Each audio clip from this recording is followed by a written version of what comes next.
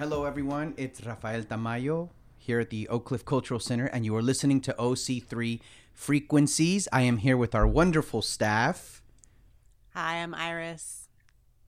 Monica. As you know, Monica is a woman of very few words. I would also like to point out that it's pretty early for me. So, not a It morning is. It's person. about 9:30 in the morning.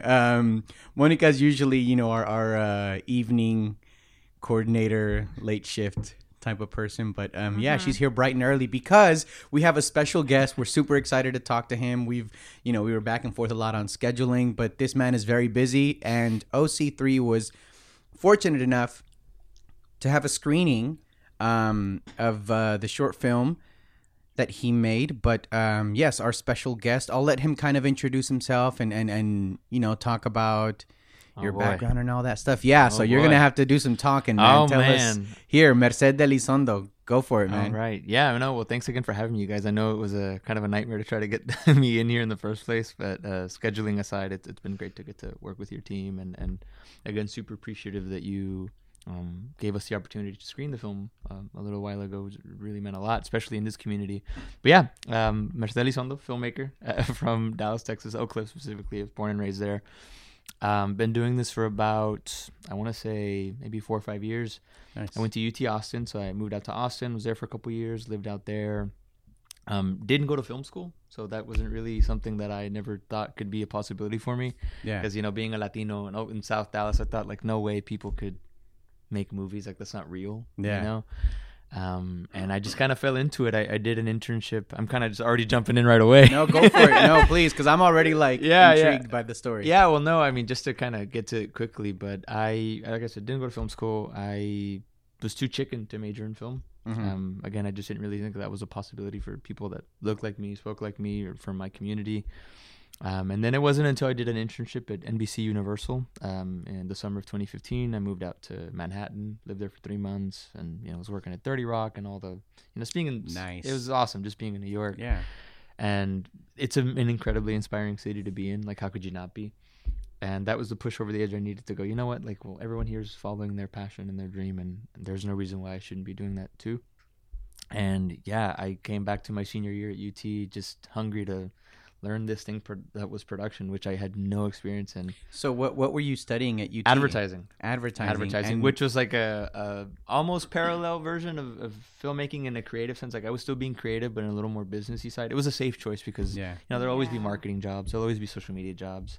And so that's what the internship was? It was, yeah. But I was doing entertainment marketing, so I was in entertainment, but also doing marketing. Got it. And I kind of liked the entertainment part a little more than I did the marketing. So that's cool. You said there was this you talked about how making films or making movies and where you're from and how you grew up and your kind of trajectory up until that point always led you to believe, well, this is not something that's actually real or that is attainable.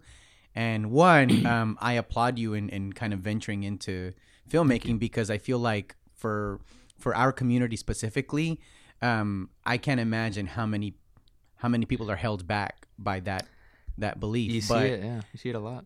Yeah, but how? Could you kind of expand a little bit on? Because I mean, you had the internship; it was one experience, and that kind of pushed you over. But I imagine it's a constant battle trying to go through all of that. It's the hardest thing I've had to deal with. I think only probably this year is the first time I've actually felt confident in the fact that this is what I'm going to be doing for the rest of my life. Like, this is my calling. I've always known that, but now it's sort of materialized to the point where there's really I'm not good at anything else. Like, this is it for me. This is all I got, and no one can take this away from me. But it was, in the beginning it was very difficult because, like I mentioned, I mean, at the time there are Latinos making movies, and not even just in the States, like Latin America and Mexico. They're brilliant filmmakers. Some are some of my heroes now, but I wasn't exposed to that as a kid, and I think artistry is really difficult, especially in the Latino community, but more so in immigrant families, because a lot of our parents, our ancestors, they come to this country with the intention of wanting to see their children succeed, and a lot of times that looks like money, that looks like financial wealth, stability, an engineer, a doctor, a lawyer. An example, my little brother wants to be a computer scientist. My parents see that. It's money, it's stability, he's good. Yeah. Little sister wants to work in the medical field. She's good. But artistry, like, what is like? How do you even like? What does that mean? How does that translate to How does that translate? How does that translate to stability? Is our son going to be okay? Like, all of which are valid concerns. It was just difficult to try to explain to them, like, no, look, like, I have this passion, but like, what does passion mean to them? Like, it's difficult. It is very hard.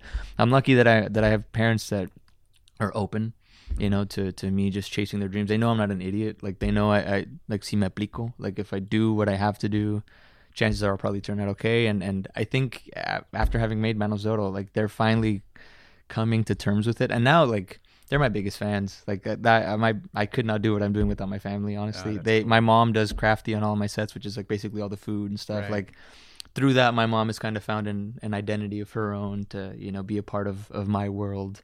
Yeah. And she loves it. You know, my dad's out there helping too, and you know, now he shows the like commercials I've done and stuff to his friends, and like, look what my son did. There's a client. He has a shop down the road, not too far from here. He's a mechanic. Yeah. So it's been nice to now they've finally come on. Not that they were never on board, but those conversations were hard. Yeah. They're very hard.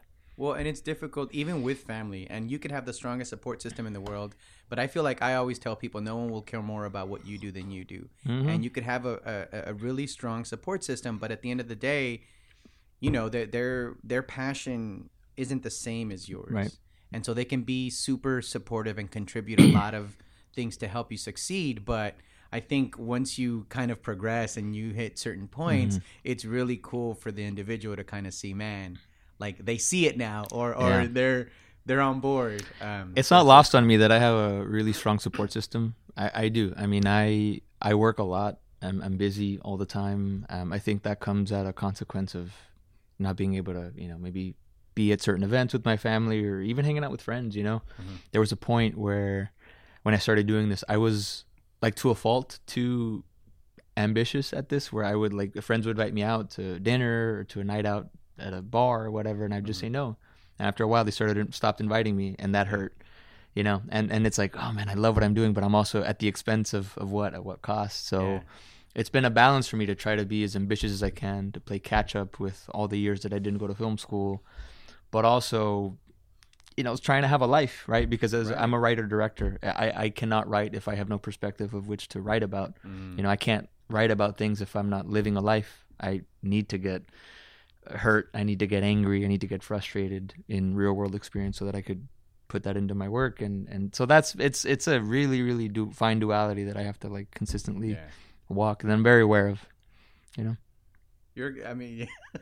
I feel like you'll need to write a story on your life, because a lot of these, I mean, you're talking about a lot of things that I feel resonate with me individually, but I feel like it'll resonate with a lot of people. I hope so. I mean, and that's how you came to us. Astrid reached out to us, and we just happened to cross paths with her because some of the work that we do in the community, and she mentioned, hey, I have a friend, really talented, really cool project that he did, and you know, we were just excited at the opportunity to be able to host or screen something like that. But I think that is also a testament to, you know, how you've been able to cover as much ground as you can in a short period of time. It goes back to, you know, having a support system. Like Astrid has been so supportive of me, and not just her, like all my friends and my family. Like I am a lot to put up with as a friend and as a family member. Like I just am. I really am. It is a lot, because that makes for good stories, right? It makes for good stories, but it does come at the cost of, you know, not being able to see people as much, or like, we'll get to that conversation when we can, or I'll see you soon, I promise. It's like making the consistent perpetual dinner plans with someone that never happens. But it will. I'm laughing because I mean, it will at some point. How many email exchanges to get you? Oh my god, it was crazy. Things have been hectic this year. Last month was just ridiculous for me. But yeah, man, all that to say, like, I just owe it to the support system I have, because I know that at the end of the day, when it's all said and done, I have my friends and family to be there for me, like when it gets dark. Well, that's really cool. I don't want to hog the conversation. No, I know totally. Our coordinators here also have some questions or would like to share some stuff. So yes. Back away a little. No, I have a question, because you're talking about the support system, and I imagine that it takes a huge support system for you to go through the process of, you know, the festivals, film festivals. So could you tell us a little bit about what that process is like, you know, to enter into a film festival? What is a film festival? How does it work? Yeah, totally. Yeah. I think I guess as a general explanation about a film festival, it's basically like think of like a music festival like ACL, Coachella, but for movies, right? Mm-hmm. So they aggregate like the best of the year, and put them into this very organized schedule of select programs that are feature films, that are short films, documentaries, TV pilots.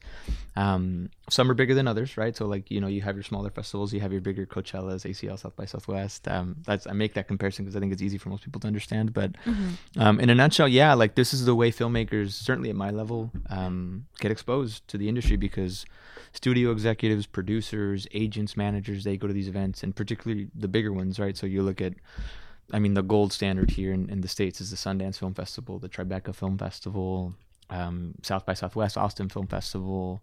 There's a lot, right? In California, there's Holly Shorts for short films specifically, Palm Springs Short Fest. So there's so many. A lot of these are classified as, the big ones are classified as Academy qualifiers, meaning if you get into these festivals and you win the top prize, you now qualify for an Oscar, which is like a huge deal, obviously, because short films do win Oscars in the animation, documentary, and narrative category. And yeah, that's kind of like the dream to get into like any of the big festivals. That's sort of how it works. Like you get in and you go to the screening and you do a Q&A, you bond with your fellow filmmakers. They have like workshops and programs. And a lot of these people that are important, that are in the industry, agents, managers, talent, executives, they'll go to these festivals too and go, oh man, I saw X, Y, and Z's film, I want to work with you. Or like, oh, you got into this festival. Like it is a huge just stamp of approval and validity. And all it takes, and I've always been told this, and I know it to be true now, certainly, like all it takes is getting it right with one film to get into that one good film festival, and it all kind of starts to snowball, because that stamp of approval is everything in this business. It's a lot of glitz and glamour, and a lot of just kind of butt kissing, to try to like get into these festivals. It is true. Like really, it is just, you have to play the game. It's a game.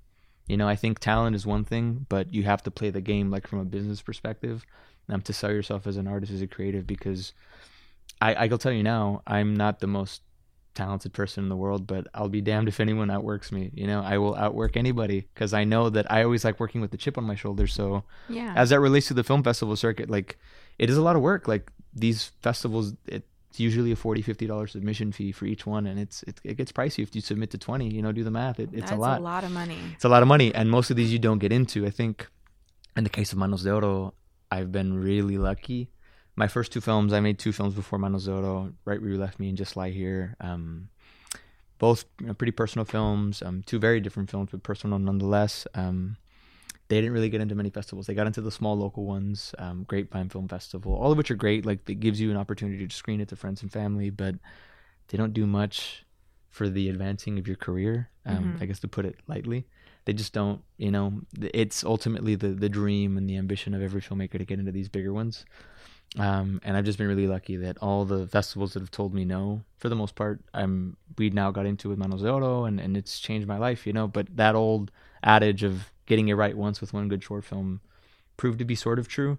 But I think the key is just momentum, because you're only as good as your next project, like you can't rest on your laurels, right? Like Manos has been so good to me, and it's been the biggest blessing of my life that I could have never possibly imagined. Like you don't make films with the intention of like wanting to win awards and stuff. Like it's just, at least not why I make films. But I think the key is momentum, right? It's what's next, and perpetually at every festival it's like, what are you doing next, Marcel? What are you doing next? What do you got coming up next? And it's like I don't know yet. It's a little paralyzing, and I do think that to some degree I'm kind of a victim of my own success, because I've cast this I made this project that is kind of looming large and will probably have a life for a very long time, but I'm trying to slowly not separate away from it, but just start to move on from it creatively. Like Manos de Oro will always be there. It's always be the anchor of my career that got me the exposure that I never really knew I could get. But it's time to, make bigger and better projects.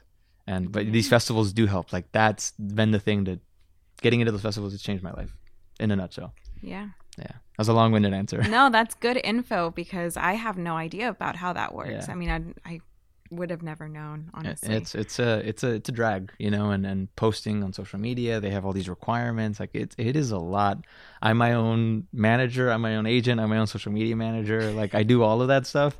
I also have a day job, you know, so it's just finding time. And that's what I mean about sacrifice. And That's so my much. my friends being there for me. I have to commit a lot of time to doing these little things that might seem minuscule at the moment, for like a much hopefully larger payoff in the long run, I hope. Yeah. So We've had this conversation with like various artists about how you handle time. How do you make sure that you structure it in a way that, you know, is beneficial and productive? I've had to. I get reached out to a lot by younger filmmakers on Instagram or through email. They'll find my email somewhere and they're like, "Hey, Merced, manos oro this, manos oro that. Would love to talk to you. I'm an up-and-coming filmmaker." And man, I love helping, especially like for my kind of background. I didn't really have too many mentors. So I like being that for other people, but it's gotten to a point now where I have so little time to do things during the day that I have to be very careful about who I give my time to, because that's like the one resource that I can't get back. You know, I have deadlines I have to meet. I have programs I need to apply to. I have projects I need to get done. So my door's always open. I have an open door policy for anybody, but it might take me like a month or two to get back to you. It's an open door, but it's a long but hallway. I might not be in that office right then. Yeah, and there, no. But like, it is just difficult. Like, you have to protect yourself, I think, as an artist, because I don't know, I'm being pulled now and have been for the last couple of months, and I've never had this before. I'm learning this as I go along. I'm being pulled in 1,000 different directions, and it's only going to get worse. Yeah. You know, hopefully I want to get pulled in more directions. Like, that's kind of the goal, right? Yeah. But I have to protect myself, like my mental health, my stability, and still make time for the things that I want to do. See my friends, go to a concert. I don't know, like go have a drink with a friend, go have dinner, you know, just do normal things. That way I'm not in my bubble. Like, oh my God, if I have 30 minutes to talk to this person and then I can like write for 20 minutes here, like it's a lot. Yeah. You so gotta enjoy life. Time management's important. I have to just I'm consistently learning to be better at it. I have to be, like, for my own good, for my personal good and my career, you know? Mm-hmm. Yeah. That's a good answer. Thanks. Any artist listening to this, I think, would probably resonate with them. I hope so. Yeah, I think Raph was saying earlier that a lot of things resonate with him, and he's from an acting background, and I have a visual art background. So a lot of things you're saying, yes, thinking about time management and setting boundaries and all of those things. I'm interested, Monica was asking about applying to the film festivals. I really want to know, because as a visual artist, like thinking about what kind of narrative you're, whether it's something that's, abstract or, very linear or representational in terms of like when you're building a work of art. So I want to know about how do you go from writing, creating your narrative, thinking about what is the story going to be, and then building the actual film, like everything from who's going to be the cinematographer, who's going to be, who are going to be the actors, how am I going to do all the auditions and those kinds of things. Yeah, totally. It's not easy. I think I didn't, like I said, I didn't go to film school. I say that only because I don't know, when you graduate from film school, you come out of that primarily with connections. Yeah. Hey, you can shoot my movie or you can do art on my movie. I had like zero. I basically had to pull all of this out of thin air. So it started with my first film, Right Where You Left Me. It's a film about like ghosting and relationships and pretty personal story that I made back in 2017. I made that just basically putting out an open call, like for submissions for a cast, like, hey, anyone want to be part of this project? And then the crew. And now some of those people are still working with me today. I just kind of latched on to people who I thought were cool. I have the same composer now, the same cinematographer, the same sound designer, a couple of the same folks that have just been in my camp from the very beginning, because I like them. And I think we've all grown up together in this business, and now we're all doing our own thing, right? But anytime I have a project, they're the ones I go to first. So in terms of putting things together, it starts with the script. Like, it's the script always. You got to get that right. I've never had access to or have been competitive with like those grants or the fancy programs. I've submitted my scripts, of course. I've never won them. So I've had to self-fund everything. It's hard. But that's part of the reason why I work a day job. I don't live a glamorous, like glitzy lifestyle. I don't travel to Europe every year and take vacations left and right. I don't buy expensive clothes or jewelry. Like a lot of my money up until this point has just been a reinvestment back into my filmmaking, because why would it not be? Like, Yeah. you know, I'm not gonna wait for permission from anybody to make my movie. I'm gonna make it. I'm gonna die trying. You know, that's my attitude consistently, right? It's eat or get ate. And I think money is a huge factor for a lot of filmmakers. I'm aware that I say this kind of on a high horse because it is a privilege to have a day job that, you know, I get to do what I love and also put money back into my art, my projects. I think it's twofold, right? Like having that script that's strong to get it into those programs on the chance that you can get funding, that is going to be important. But also it's linking up with people who you trust, like I did back in the beginning. It's, you know, they might do you a favor, like, hey dude, I can't pay you much right now, but let's stick around. And, you know, it's they have to see something in you and you have to see something in them, so it's like a mutual benefit for both of you. So I would say putting it together is just attaching yourself to the right people.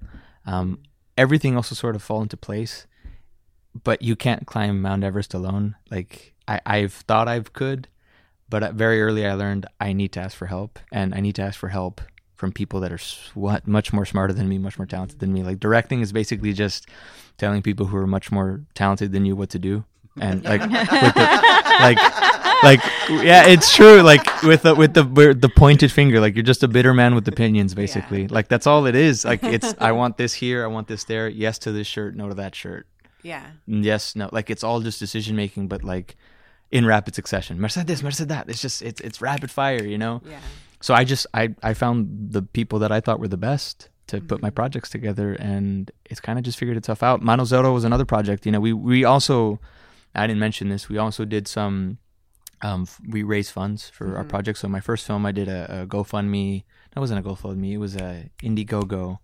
We raised like, I don't know, like $1,500, $2,000, which is, you know, okay. I put in the rest. Mano Zorro, because we had Mr. Julio Cedillo attached, who's an awesome actor who was our lead. He plays Sergio, the father in the film. Who is also in the Sean Carter produced film that just came out yesterday on Netflix. The Harder They Fall. He's in the heart. Everyone, please go check out The Harder They Fall. Julio's in one of the opening scenes. He's brilliant as always. He's in Sicario, Narcos Mexico, Cowboys and Aliens, Coyote on CBS All Access. So Julio's just a whole other like conversation to get into, right? But through him, I think that opened the door to possibly get more resources, because, you know, Julio is someone that people recognize and they know and they love his work. And I think once people saw he was attached to our little black and white film here in Dallas, I think it was easy for people to go like, oh, okay, like Merced knows what he's doing, or like they're gonna be okay with someone like Julio, and subsequently the people he brought on, Jero Medina and Richard Jackson, all these awesome actors who are in Mano Zorro. I owe that to Julio.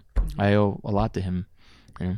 I'm interested. Julio sounds great, but I want to know the dog. Yes, that was my question, dog.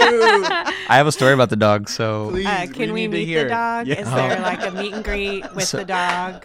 So my mom, she's a friend of my mom's, but she's also her accountant, like for my dad's business. And her son has these two dogs.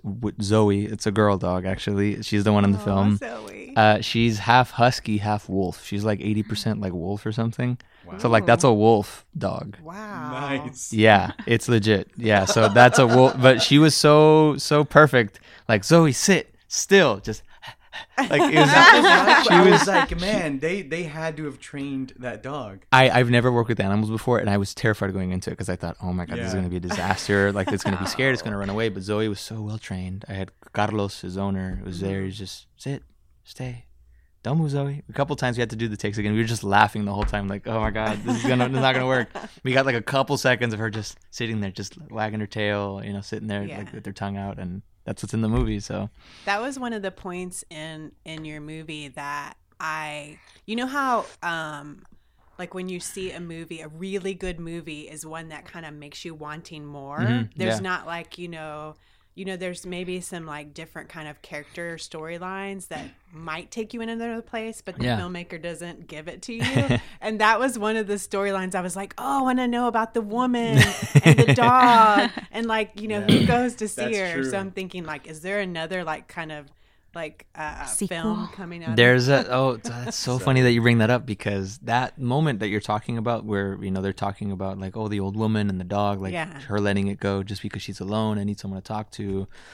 That I was actually writing that. That was a movie. I was writing that movie before I started making Manos de Oro. So basically, the sequence of events was, this was 2018, August or September 2018. I started writing this movie, and then my dad got sick in October of 2018, and I was like, brakes. This is what's calling my attention now. So as I was writing Manos de Oro, I'm like, it'd be funny if we just put this. It's a microcosm of the film that I was eventually going to make, and now I mean it's in the movie, and it is what it is. But it was about a woman who was lonely, and her husband had passed away, and she would let her dog loose so that people can bring it back, just so she could have someone to talk to come to her door and go, here's your dog. Oh, by the way, did you like some blah blah blah blah? And that was inspired by. It was my birthday actually in 2018, September 4th, and I was driving around and I saw at a stoplight, I saw a missing dog sign. I was like, I wonder what's the story there. And it just kind of quickly came to me, and I like pulled over and I wrote the idea down like on my phone, and I was like, okay, I'll see this later. I think you did a really good job of. I mean, and Iris kind of explained these moments, but your short film is a collection of moments when you piece together, tell a story, right? Yeah. But in that split second of just showing us the shot of the dog and the story around all of that, that left an impression. And good, man. Thank you. Does leave us asking questions and wanting to know. Thank you. Yeah, no, that's one of my more favorite scenes in the movie. I like it a lot. I think performance-wise, it's great. Tonally, I enjoy the quietness, the stillness of it, and the implications of like the words that are being said between these two. So and the way Julio reacts, just his facial expression without really saying a lot, it makes you wonder, like you kind of have these ideas of what he's thinking about in his head. That's the $1 million question. Yeah. But it's the old adage, right? Is show me, don't tell me. You know? It's in filmmaking.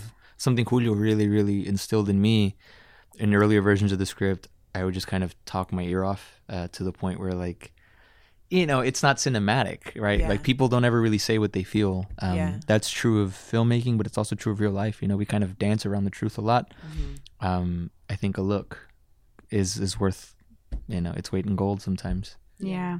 So before I ask the next question, could you tell us about Manos de Oro, like a little synopsis for people that may not have watched it yet. So before we go into the question. Let's do it. Yeah, so Manos de Oro is a story of a former mechanic named Sergio who has arthritis in his hands, and he can no longer work and be the provider that he used to be.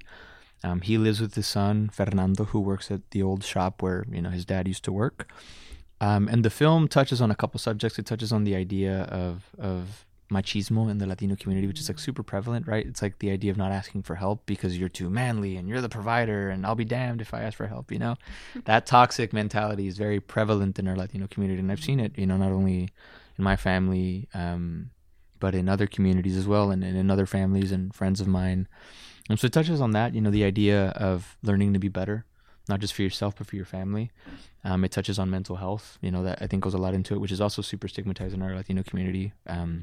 It's, the minute you mention things like bipolar or anxiety or panic, like you're kind of labeled as a crazy one, like how dare you, right? But it's a very real thing that I don't think it entered into the zeitgeist enough to the point where it's like normal and we normalize it. And I think a lot of that had to, I wanted to put into the film. So basically the film is about a father-son who are kind of at odds with each other, about their relationship, and this vehicle, the hands are just basically a vehicle through which their relationship unfolds throughout the film. And obviously I don't want to give anything away, but it comes into its own, and you sort of realize a lot more towards the end of the film that you didn't know in the beginning. And I guess I don't really want to say too much about like the ending, but basically it's just a father who can't be the man, the provider that he used to be, and his son trying to help him, but no matter his efforts, the dad's just kind of being a douche. But not because not willfully. It's almost because he feels that he has to be, because he's an old Mexican man that, it's all he knows. It's all he knows, right? It's all he comes from, and it's all he's ever seen. Fernando, the son, on the other hand, comes from a background, or, he was born in this country, let's say, right?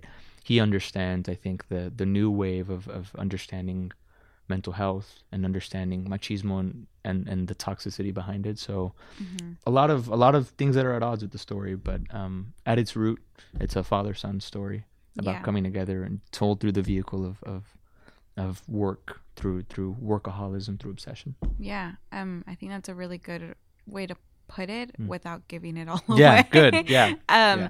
But with that said, one of the things about Manos de Oro is that it is in Spanish. It's in Spanish. So, and Iris and I were watching it, and one of the things that popped into my head, I'm listening to the Spanish audio, and Iris is reading the subtitles in English. And I noticed, there were some things where I was like, oh, like that's how you would say it in English, or why did they pick that translation for the English version? Oof, how do you come to that, decision? Man, translating this movie was, I think, one of the hardest things I had to do, because like my family's from, they speak like a norteño Spanish, like they're from El Norte, Coahuila, it's like a Regio type Spanish. Yeah. It's very different from like Southern Spanish or like Mexico City Spanish, right? This is very different, but I grew up with that. I grew up speaking that kind of Spanish, so I knew I needed it to feel a certain way, not like I didn't want it to feel like a Texan, like Chicano, like Tejano Spanish. I wanted it to feel like this guy like is fresh off the boat, like he's like not literally, right? But I wanted him to feel like an immigrant, right? Because that's my background. That's what I know. And the translation of this, like a lot of the little isms and things that are in Spanish, it's so hard to translate. I had to take some liberties in English because I think implication and intent in Spanish is like one thing, but when you translate it, like a lot of that, you lose a lot of that. Like you lose like 80% of it. Yeah. So it was hard. I had to really pick and choose my battles of like taking liberties here or doing direct translations in another place. Like it is difficult. So I had to try really hard to, to get it right. Right. Like I use air quotes because I don't know. I watch it and I'm like, should that be the right choice? Right. Oh.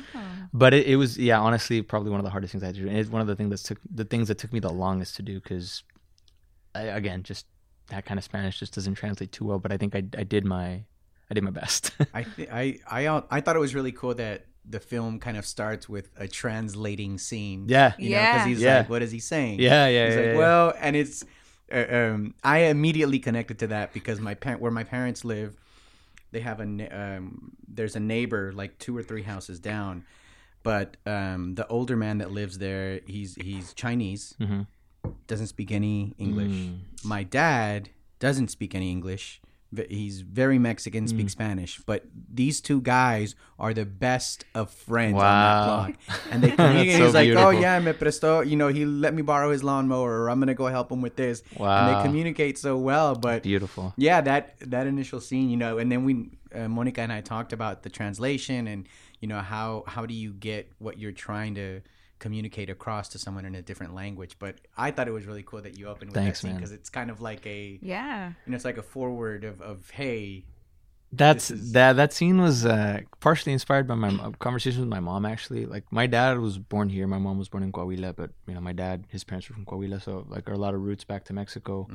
My dad speaks great Spanish and my mom does too, but she swears she doesn't. So every time she has to have an official conversation that's like about a bill or about something, like you talk to me. I was like, Mom, my God, you know how to speak English, like you know the words. Like my mom probably knows better English than like most people. That is my mother too. Yeah, like they know. All of a sudden at a restaurant, she's like, I can't order, and I'm like, you're fine. Yeah, no, like oh my God, and I always get on her that she's like, you're just kind of filling up my head with like air, like, but I mean it, like you can speak English. You're fine.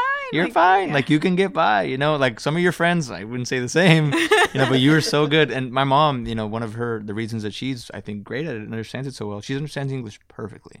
Mm-hmm. It's just watching movies and TV shows. Like she just watches a lot of she loves the Marvel movies. Like oh really? Iron Man's her hero. Yeah, she loves that stuff. That's so awesome. She's always watching movies on Netflix when she has some downtime. My mom really likes Ed Sheeran. Yeah, that's awesome. Yeah, that's funny. Somebody should document because like my mom has certain things where I'm just like one of my favorite movies is My Cousin Vinny.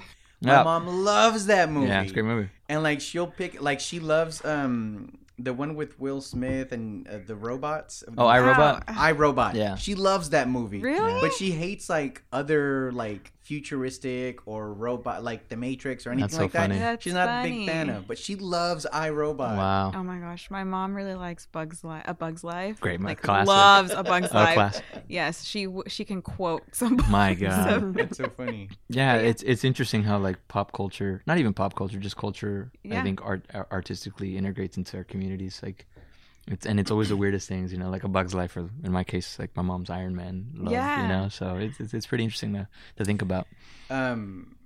for those, we were lucky enough to watch Manos de Oro. Yes. And I know that it's in film festivals. Yes. But if inquiring minds reach out, or if people are interested in checking out Manos de Oro, Yes. is there some point in time that you think that it'll be available, or do you have plans to kind of release this? I am. Can I? No. Okay. Well, I'll back up. So yeah, I am talking to a pretty big distributor, hopefully, to put the film on their platform. So fingers crossed that materializes. Knock on wood. Hopefully, it'll be available sometime next year. We're starting to come to the natural end of our festival circuit. So we, for example, like next week in Fort Worth, Lone Star Film Festival, we have a screening of Manos de Oro in case anyone wants to come by. Ooh. For those listening, it's at 11:30. In Fort Worth. And yeah, so we have the screening. That's another festival we have coming up. There might be a couple more early next year, but we'll just have to wait and see.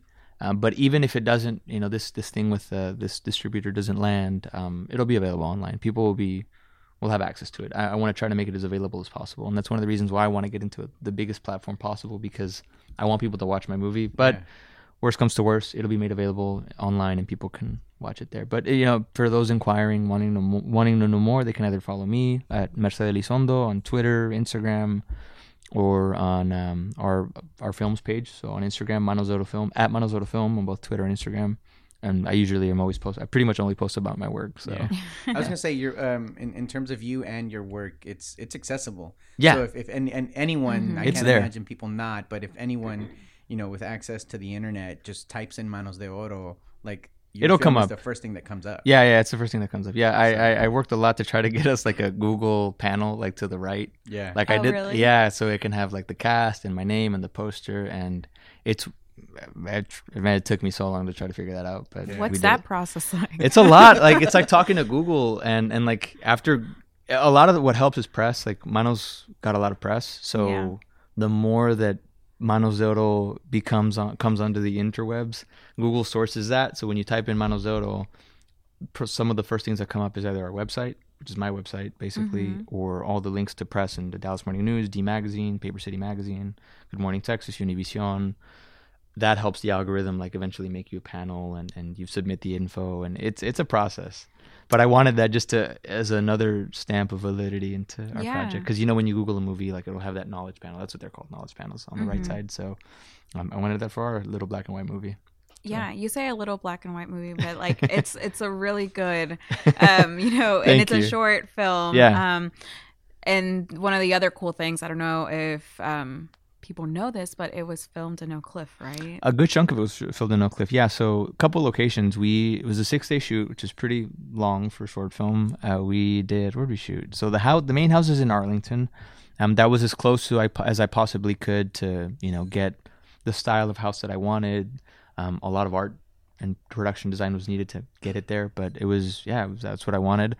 The shop scene, gas station, all in like literally down the road. Like I can point to it. Yeah. Beckley. Iris was like, "Oh, that's the gas station." Beckley and Clarendon. Yeah, so a good chunk of it was in Oak Cliff. I always tell people this is an Oak Cliff story. It's a Latino story.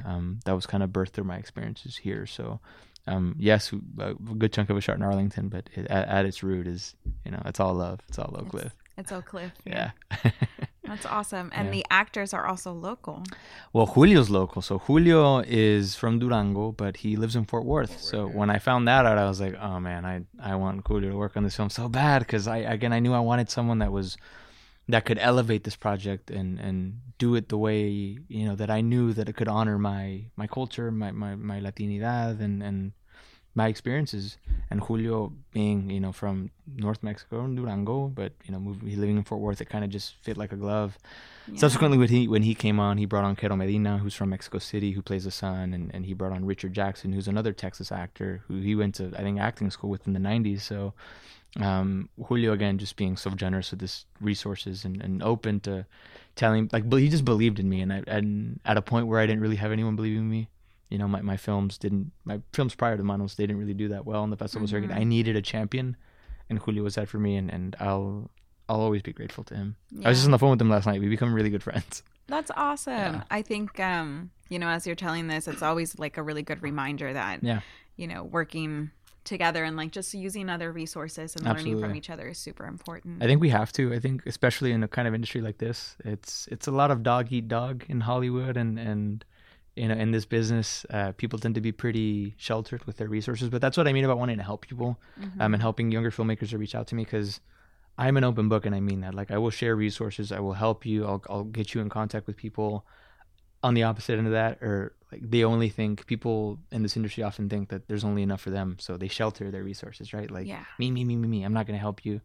And I think that's kind of dangerous, because especially like filmmakers of color, we have to be supporting each other, we have to uplift one another, and I'm all about it. So when I can, if I can, I will help in any way, and Julio was that to a T for me. Like, he just championed me, he believed in me, and yeah, he's a gem of a human being. That's love that guy. exciting to hear, because you got a lot of stamps of approval. Yeah, yeah. You know, Yeah. a lot of people believed in you, and you know, the people that have been lucky enough to see the film see why. But it's exciting to hear you say that, you know, talking about people like Julio being your champion, because in a sense, just where you've gotten up until this point, you're going to serve as a champion for a lot of other people. I was and thinking for the a same large thing as community. I said that out loud. Yeah, I do want to be that champion for you. I want to be the Julio for many other filmmakers. Yeah, I And- mean, the and- things that you're talking about now and the things that you're saying, that there's messaging behind that people are going to listen to and take away and say, yeah, you know, I mean, you mentioned not being the most talented, but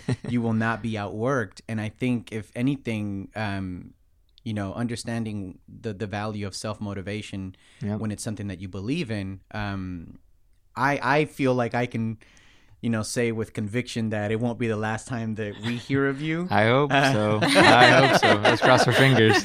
But you know, it's really important to understand how what your passion is affects so many other things and a community at large, you know, because I can take your story, and if I have nothing to do with film, I can still pull away a lot of the Totally. things that you're talking about, Totally. because they transfer and they apply to other fields, or they just apply to, you know, the kind of work that you might want to be involved in general as an artist, and even as a non-creative, you know. I think there are very, very valuable lessons in the things that you're talking about and that you're sharing with us through what you've learned in getting to Manos de Oro and the other projects that you've done. Well, thanks, man. I do think that, you know, when we set out to make the film in 2019, I wrote the script, started writing the script in 2018.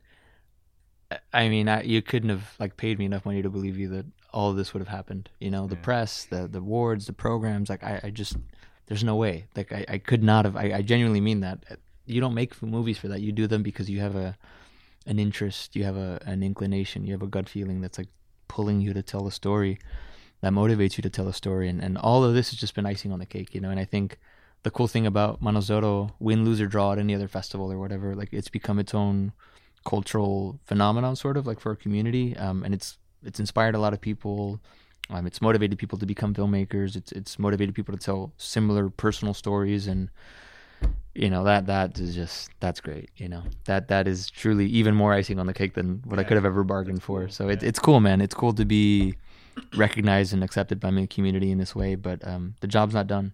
You know, like, the job's not done. I've thousands of stories I want to tell. You know, and I mean, there's no end in sight for me. So like, I have projects I'm working on now that, you know, are going to be bigger, hopefully better. But it is paralyzing to some degree, because, yeah, like I mentioned earlier, I don't want to live in the shadow of Manos de Oro. I want to live in its light, Yeah. you know, because I don't want to outdo myself, but I also kind of want to do, like, I want to just keep telling narratives that push boundaries and are risky, that are personal, ambitious, and I think with Manos de Oro, that's been the one to let me get to that point. So I'm crossing my fingers. We'll see. I hope this isn't the last you hear from me. Like, Well, I don't think it is, and I feel like your support system is just growing, because I feel Yeah. confident enough to say that OC3's right there. Like, Yeah, listen to this artist here. Good. No, it means a lot, man, that you guys had me on, and the support from Oak Cliff. You know, it means everything. So this is home. This is home, and it always will be home, tentatively, hopefully. So Yeah. at the end of the day, like, no matter where I go, right? If I move to LA for a couple months, let's say, or if I don't know, shoot a movie in London or wherever, like, at the end of the day, like, home is always Texas. Home is always Oak Cliff. Like, at least that's where my heart is, you know? He's like, I'm a workaholic. The only time I'll go overseas is to work. Yeah, basically, man. Well, that's the thing, right? Like, man, I wish I've self-funded all my movies. I wish I had money to go, out to do whatever and whatever, like here, all around, traverse the world. But I think, again, now with Manos, I'm probably a little more, I say this, right? I'm a little more competitive with these grants and programs. So we'll see. Hopefully I don't have to put a penny of my money into my next project. That'd be ideal.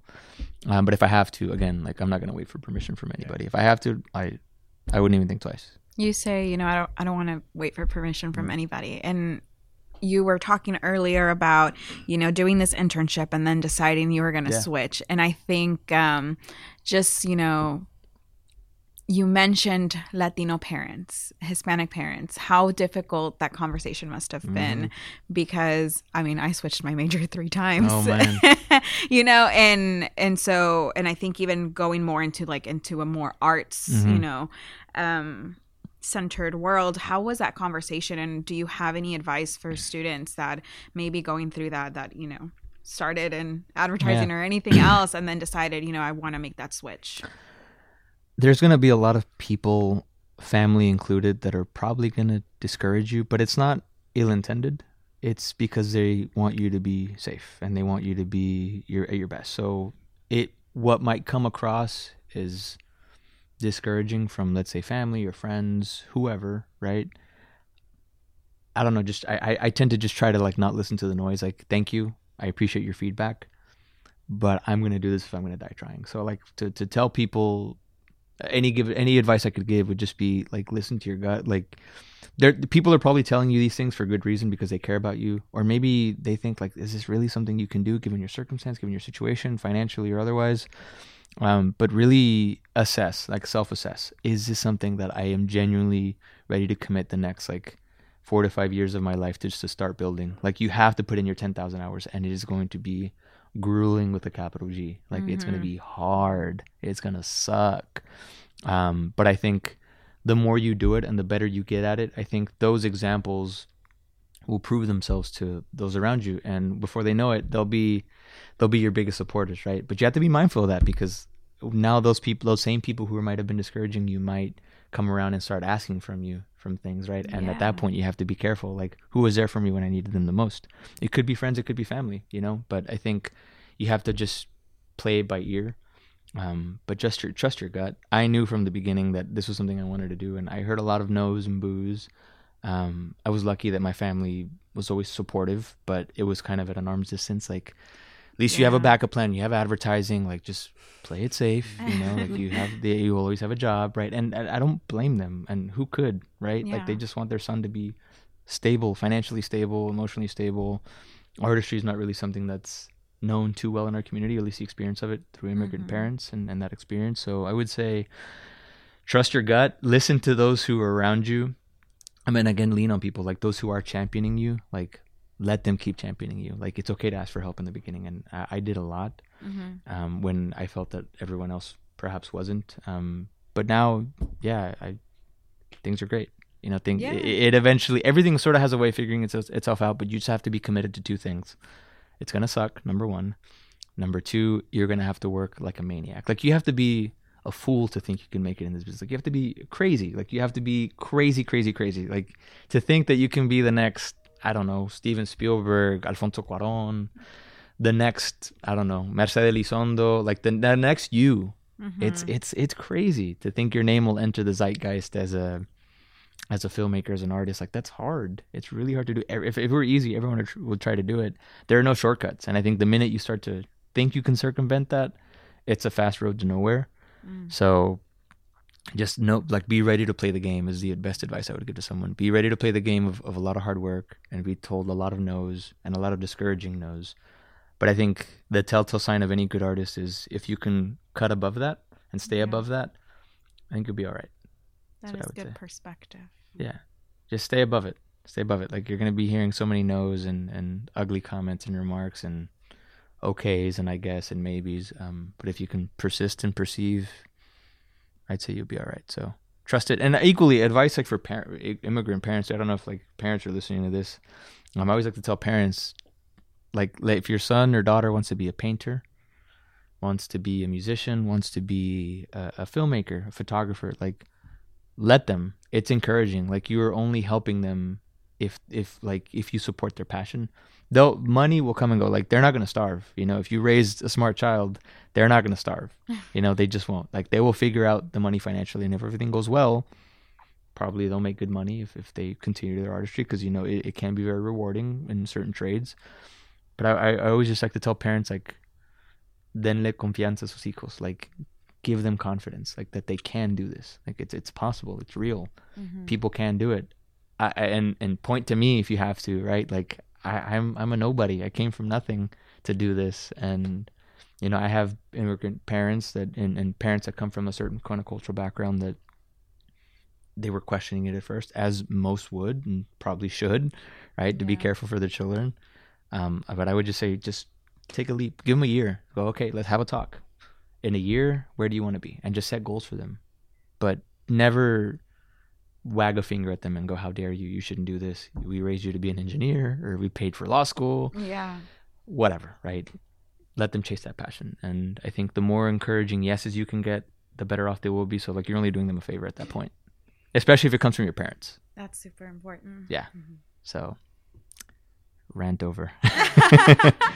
Yeah. I also want to say to those parents, being a creative is the hardest job ever. It never stops. It's not one of those jobs that you just go in and clock out and then clock out at the end of the day. You're constantly thinking about what's the next artwork you're going to make, whether it be film, dance, theater, visual art, video.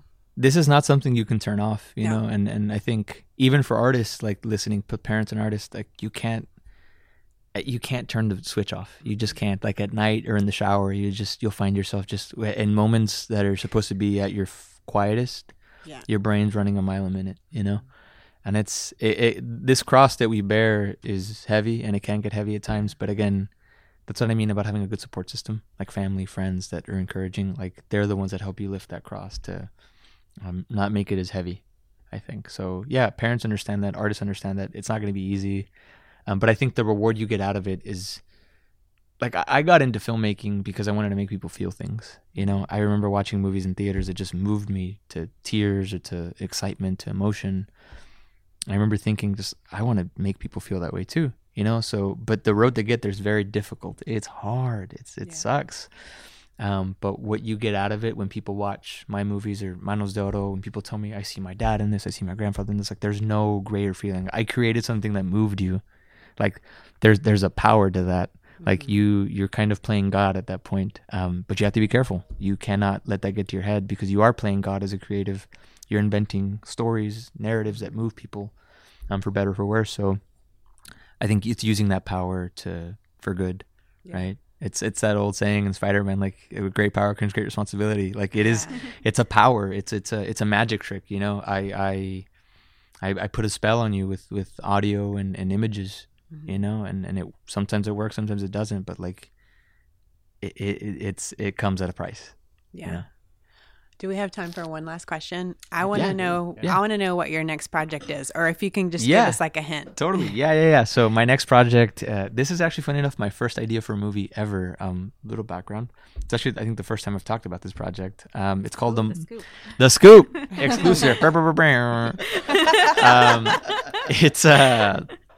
So it's called The Morning Of, right? Mourning, like mourning, grief, play on word.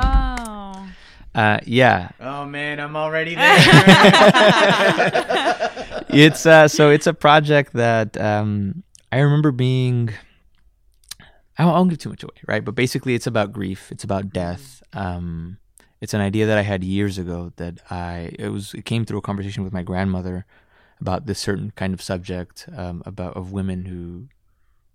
I won't give too much away, right? But like it's about women who would grieve in Mexico, and this idea always sat with me, and I thought I had the foresight then to think, okay, this idea is too precious and too good for me to screw up as a baby filmmaker.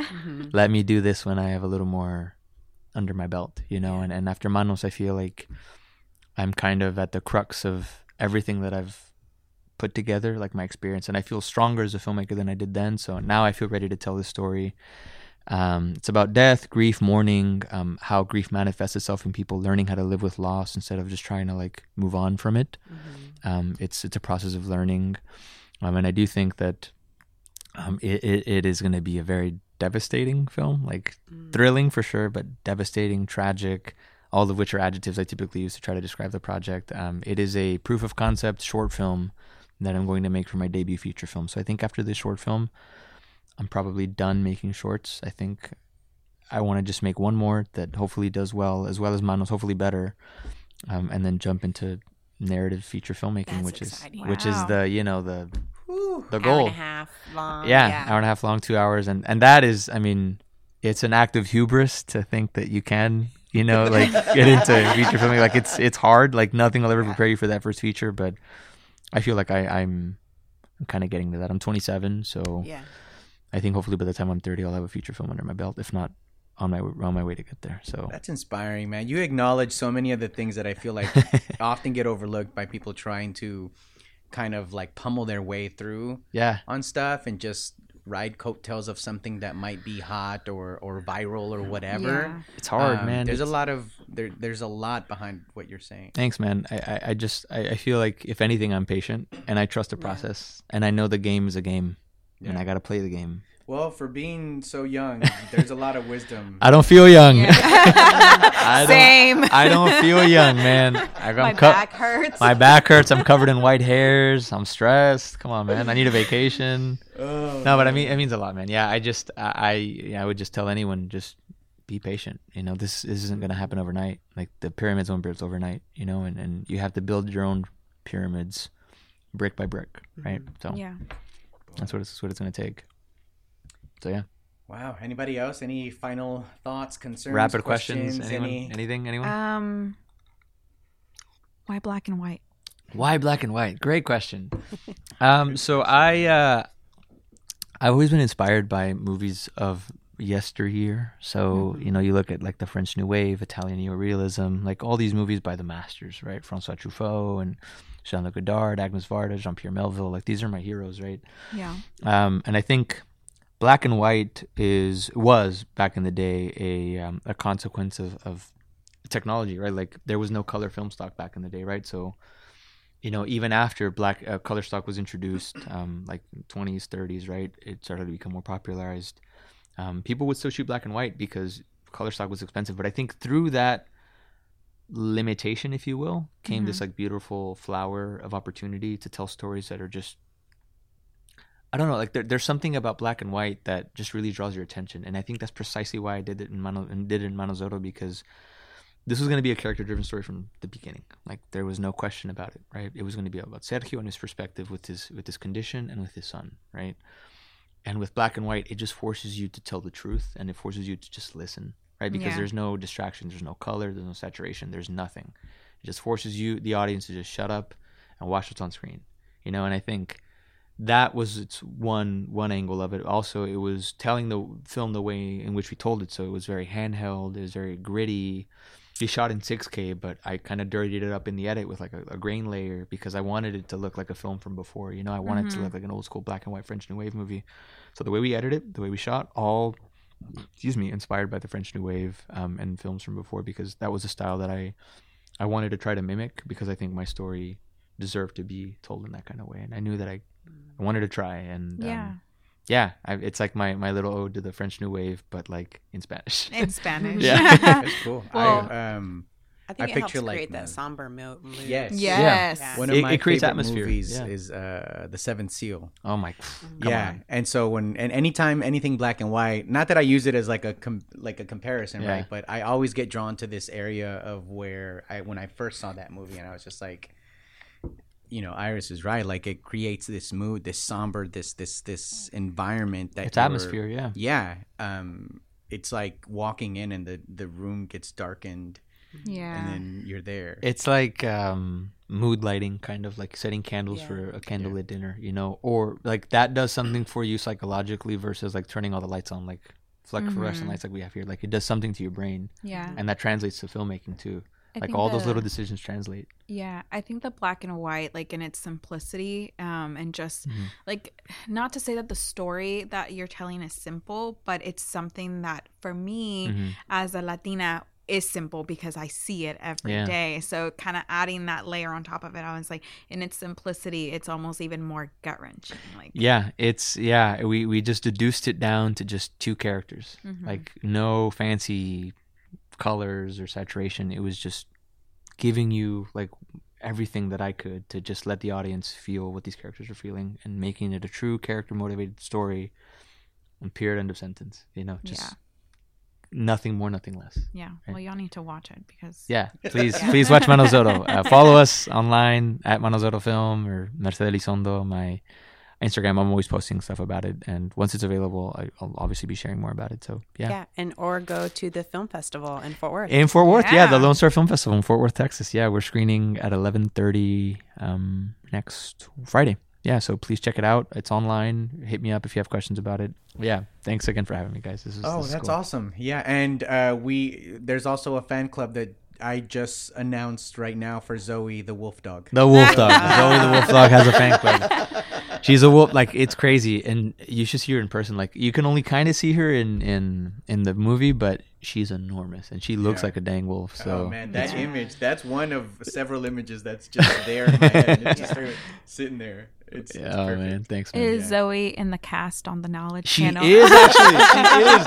It's so funny you bring that up. So in the end credits, like if you guys ever watch the movie, you can freeze frame it, and at the top of like the supporting extras or whatever, it's like Zoe, and then in parentheses dog. That's awesome. That's so cool. So yeah, I had to shout out Zoe.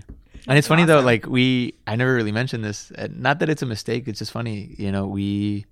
In the film, Sergio says, "¿Qué onda con ese perro?" Like, what's up with that dog? Like, implying that it's a male dog, but no one ever really knows it's actually Zoe. It's a girl dog. So, I thought that was pretty funny. I've actually never told anyone that. No one ever really knew Zoe was actually Zoe. Yeah, they just thought it was like some random dog. So that's cool. You guys are the first people to bring up that dog. I love Wow, it. another scoop. Broke the scoop. Broke the scoop. Come on now. But cool. Well. Again, thank you so much, Merced. Thank you. We appreciate you carving out time. Of I know course. times are crazy. Everyone's busy, but especially you. Thanks, man. So we really do appreciate you coming out and joining us on this episode of OC3's Frequencies. Thank you. Again, he gave you all the information so that you could follow him at Merced Elizondo or at Manos de Oro Film. You can also just Google Manos de Oro and they will come up. But yeah, I think this is going to be a story that the community is going to rally around for a long time. So, I hope so, man. Thank you. Yeah, we're really we are fortunate enough again to have been able to have screened that not too long ago. But let's keep that support system going for our friend here, Merced Elizondo. Thank you, guys. So thank you everyone for listening. This has been an episode of OC3 Frequencies. We are a division of the City of Dallas Office of Arts and Culture. Make sure you find and follow us at Oak Cliff Cultural Center or on Twitter at Oak Cliff Culture. You can visit our website at occc.dallasculture.org. The podcast is available on SoundCloud, Apple Podcasts, and Spotify. If you go to Apple Podcasts, please leave us a review, rate us. We like 5 stars. Only good reviews. Only good reviews. As told by Monica. But on behalf of the Oak Cliff Cultural Center, thank you all for listening. Again, we appreciate your support. We hope you enjoyed this episode of OC3 Frequencies. And until next time, peace. Adios. Bye, everyone.